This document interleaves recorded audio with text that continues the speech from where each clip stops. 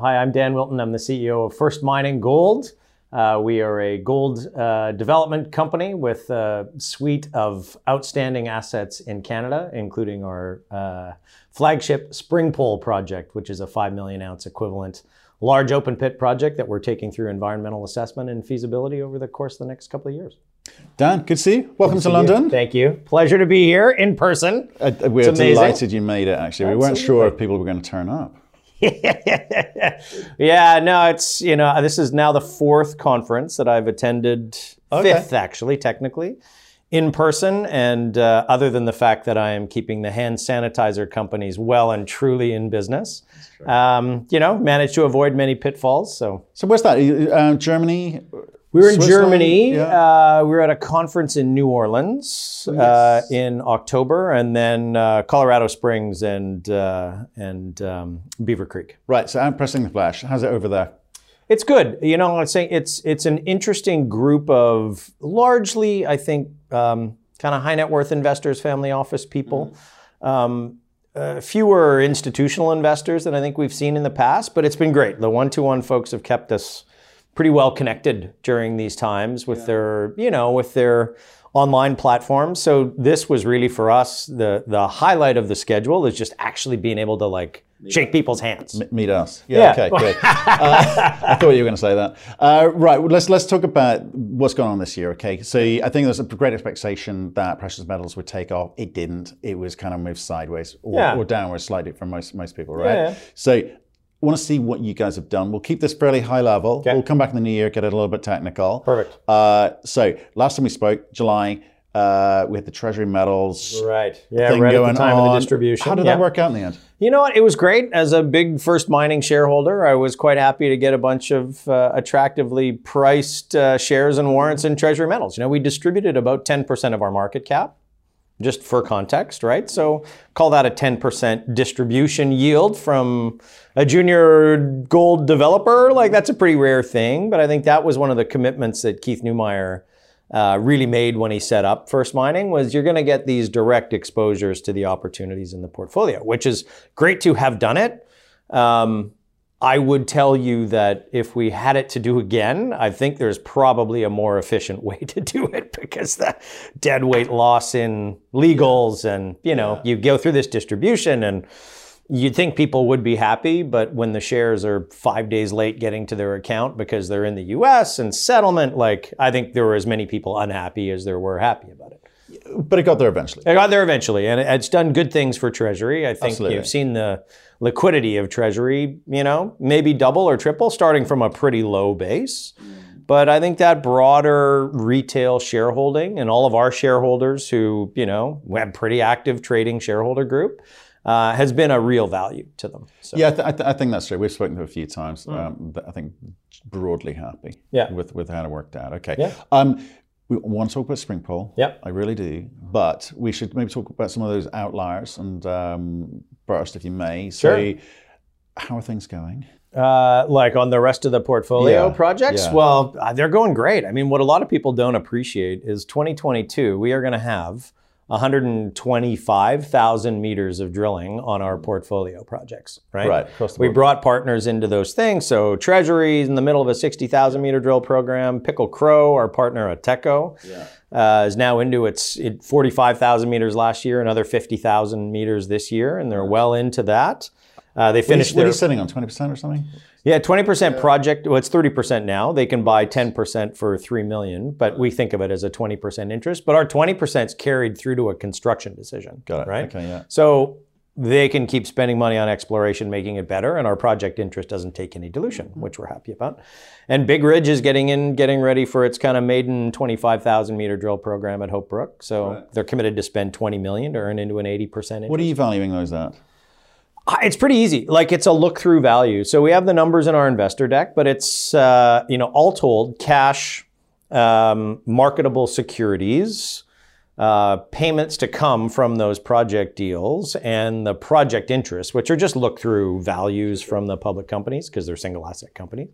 That is about $130 million, of which 30 plus is cash on the balance sheet. Yeah. Okay. Compared to where the market's valuing you guys. Yeah, with Springpole, 1 billion NPV US at $1,600 gold. Our Cameron project, 1 million ounces, 88 kilometers from Rainy River. And our assets in Quebec and great real estate, which we never get time to talk about. Like those combined, I think you're looking at enterprise value there, or fundamental value of $1.5 billion plus. Right. And you're getting it for $80 million today. So still trading at sub 0.1 times NAV, or $10 an ounce. That's frustrating. It is. But, I appreciate that we're in a bit of a show us world. So all we can do is show people, right? Okay. But you were using this year a lot the phrase of the largest undeveloped project in Canada, right? So One of. Yeah. That's one of, is it?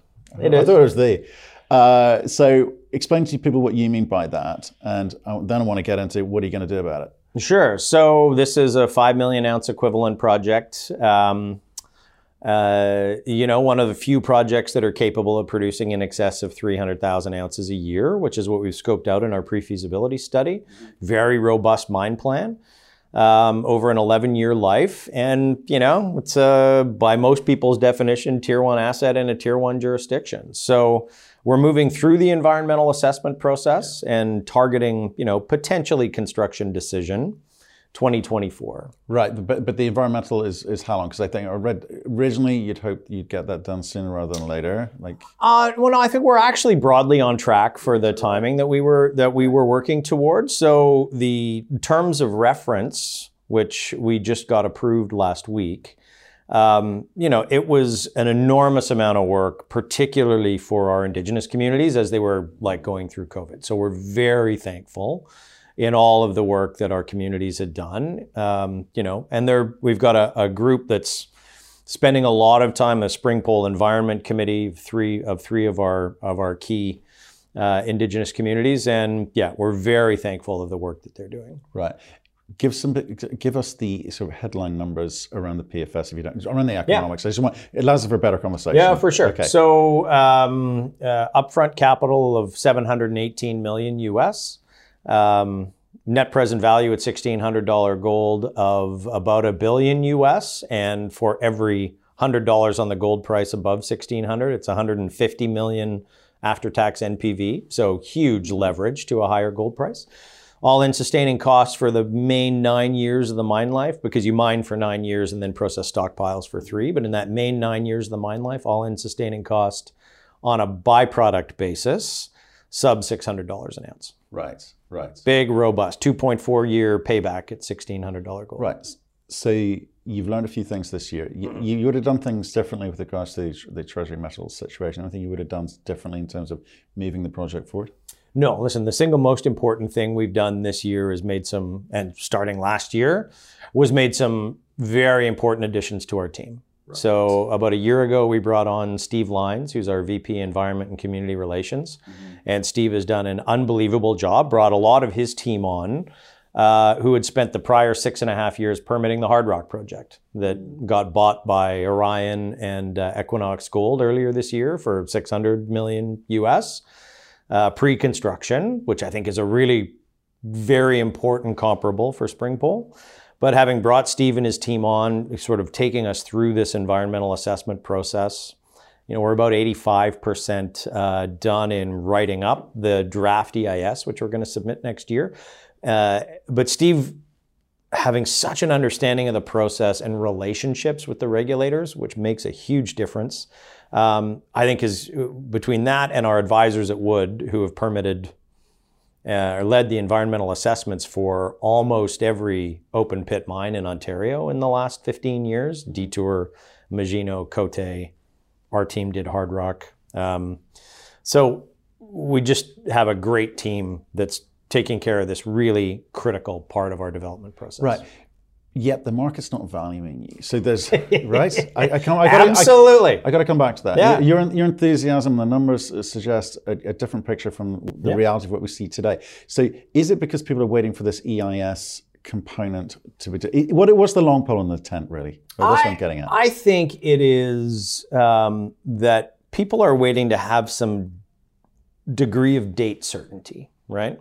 So I think on when you are going to be able to make a construction decision, on when you are going to receive your environmental approval. So I think it's date certainty around that. And listen, we got a lot of work to do on that front still, to be clear. But I think that's part of it. And I think part of it is still this binary, the deposit sits under the bay of a lake, and the development plan involves, building cofferdams and dewatering part of the lake. We think that, technically it's significantly de-risked. So yeah, look, I can understand why people are nervous about that. You can understand, BHP are going to build an underground mine, well, Noront, under a swamp. Yeah. So it's possible, but it's expensive.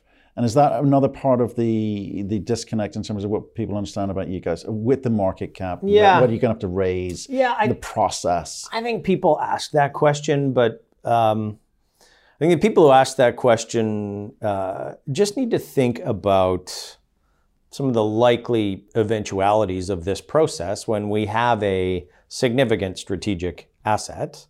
One of very few projects that can produce 300,000 ounces a year globally.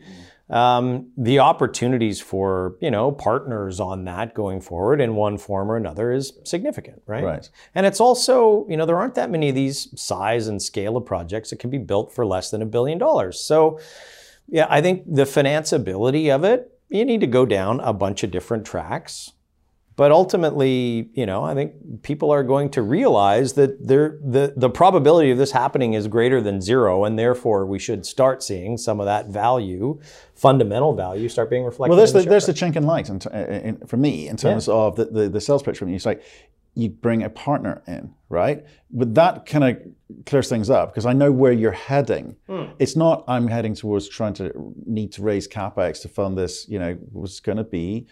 I know I get the ASIC and so forth, but it's going to be a big chunk of money up front. If you're saying, no, we're going to get to this point, get the environmental sorted out and all the other bits of paperwork you're going to need to sort out, a shovel-ready project for a strategic partner to come in, use their balance sheet to move this forward. Is that what you're saying? That's one of the options, right? But is it the most realistic given where you're at today? I think the most things change as time moves on. The most realistic is first and foremost, you got to get to the point where you have the capability to make those decisions. We got a lot of work in the next couple of years. Yeah.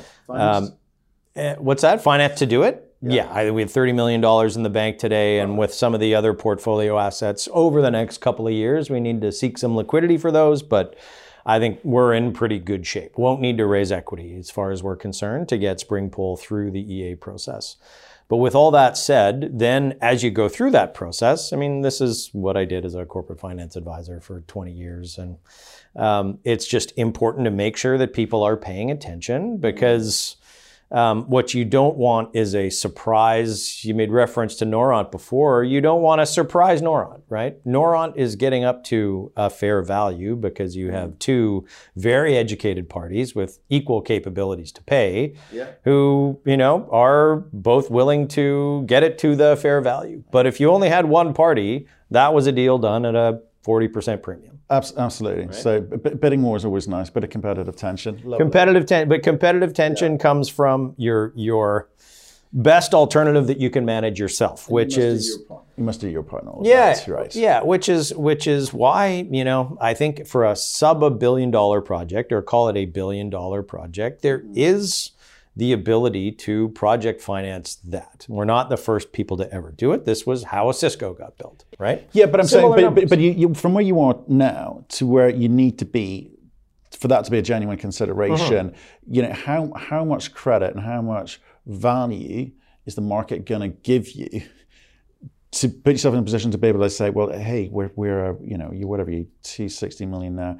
You get up to around 400 million. It's like, okay, I think this is doable. We can do this. Yeah. The perverse thing is that the higher your market cap is, the more confident people are going to be that it's going to happen. Right. Whereas the best investment opportunity is now when your market cap is really low, right? Exactly. So I think it's frustrating. But at the same time, I think we just put our head down and we have a team that's entirely focused on the fundamental value of what we have, right? Yeah. And the investors will come along as we start giving more defined timeframes, as we go through that EA process. and particularly as we start hoping to define what we think are some of the real win-win opportunities with our Indigenous communities, particularly around the development of the project. And as we get some definition around our relationship and moving forward and how the communities are going to benefit, all of that is super important work in the next couple of years. Absolutely is. And I don't want to waste time today because you're a busy guy and got to get back and press the flesh and stuff, but that's something we can talk about in the future. It's more and more prevalent in all conversations that companies want to have with us. But just kind of sticking with where we are today. So Springpole, just in summary, you've got the money you need to get through the environmental. Yep. You have your PFS numbers, feasibility study. What are we looking at there? So we're kicking off feasibility in January. We've spent this year doing a lot of what you'd think of as long lead time feasibility items. So another round of metallurgy, a lot of work around tailing strategy, a lot of work around continued environmental de-risking, but all of that is leading to, when we came to the realization we could push the button and really try and rush a feasibility study to get it done. But in the end, if we had a feasibility study done in 2022, we're going to need to do another one in 2023, right? If we're targeting environmental assessment approvals, toward the end of 23. So I think we take the time that it takes to do really good work. We finish some of our trade-off analyses, and then we're into feasibility on some of the long lead time stuff. And that process probably stretches out because we're not in a big hurry for it to happen right away.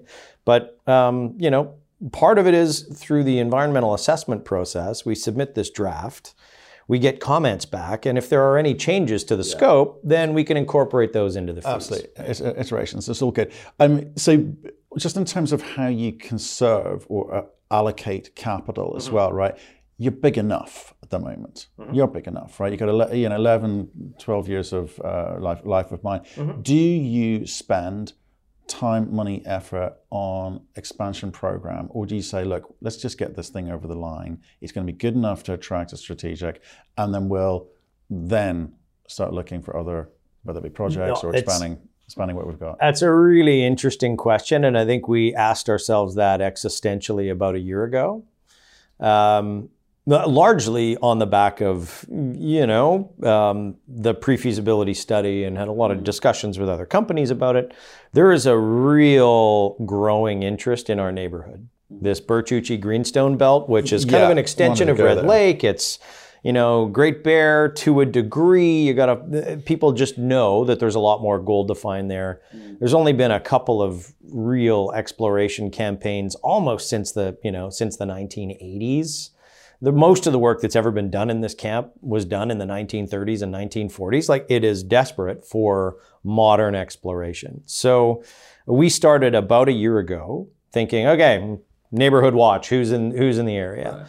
Right. It turns out, and the reason why there hasn't been a consolidated land position here is because within 30 kilometers of the project, we had 60 landowners. And so we've now done 9 deals in the last year to not quite, but almost double our mineral tenure at Springpole on what we think are the most important controlling structures of mineralization. Have 3 different styles of mineralization that you can target. Big porphyries like Springpole, which no one has looked for since they discovered Springpole. And people forget this, man. It's interesting. Like, Springpole was more or less the bulk of it drilled out 2010 to 2012, 2013.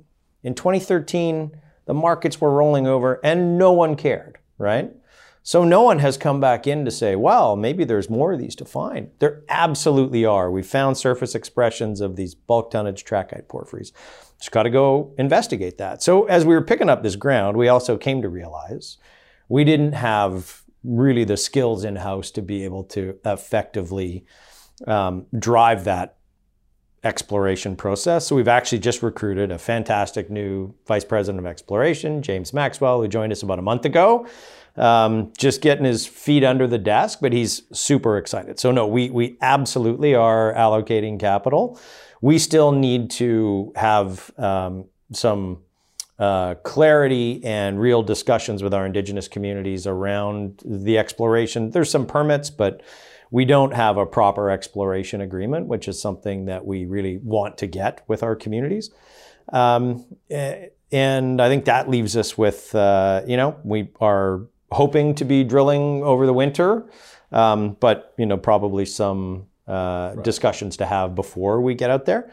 But that said, there's a bunch of regional data collection that we can and will do over the course of the winter. Okay, so furiously paddling underwater, as they say about swans gliding across. Yeah. So are those 9 contiguous, or just you're kind of patching them together? It's a bit of a patchwork when you look at it. We've got a good map in the presentation, but they are all contiguous now, which means that when we incur expenditure on one, it can go to satisfy exploration credits on others. Fantastic. Well, look, I appreciate your time today. Yeah. Great update, and more importantly, good seeing you. Absolutely, face-to-face, in person. Right? Yeah, amazing. I've had a few of these experiences. You're wearing glasses. Yes. Whenever we have talked before, I've had my glasses on because I'm staring at a screen. But the biggest thing I've come to realize is that I'm quite handsome. What? Well, no. Is there something else? You can say something else? That I realized a long time ago, even over the distance of time and video. No, just a lot of people, when you meet them, it's like, hold on a second, I've been on 10 hours of video calls with you, but it's just different in person. Yeah, it's good. I think it's going to be hopefully a nice sort of marriage of the two going forward. Yeah. So we can be more regular contact with people. Otherwise, you see people twice a year. Yeah. It's boring. Yeah. No, and we'll like to actually get back to London. We are very under-known in this part of the world with a lot of marquee investors who invest in our stage of company. So it's a great time.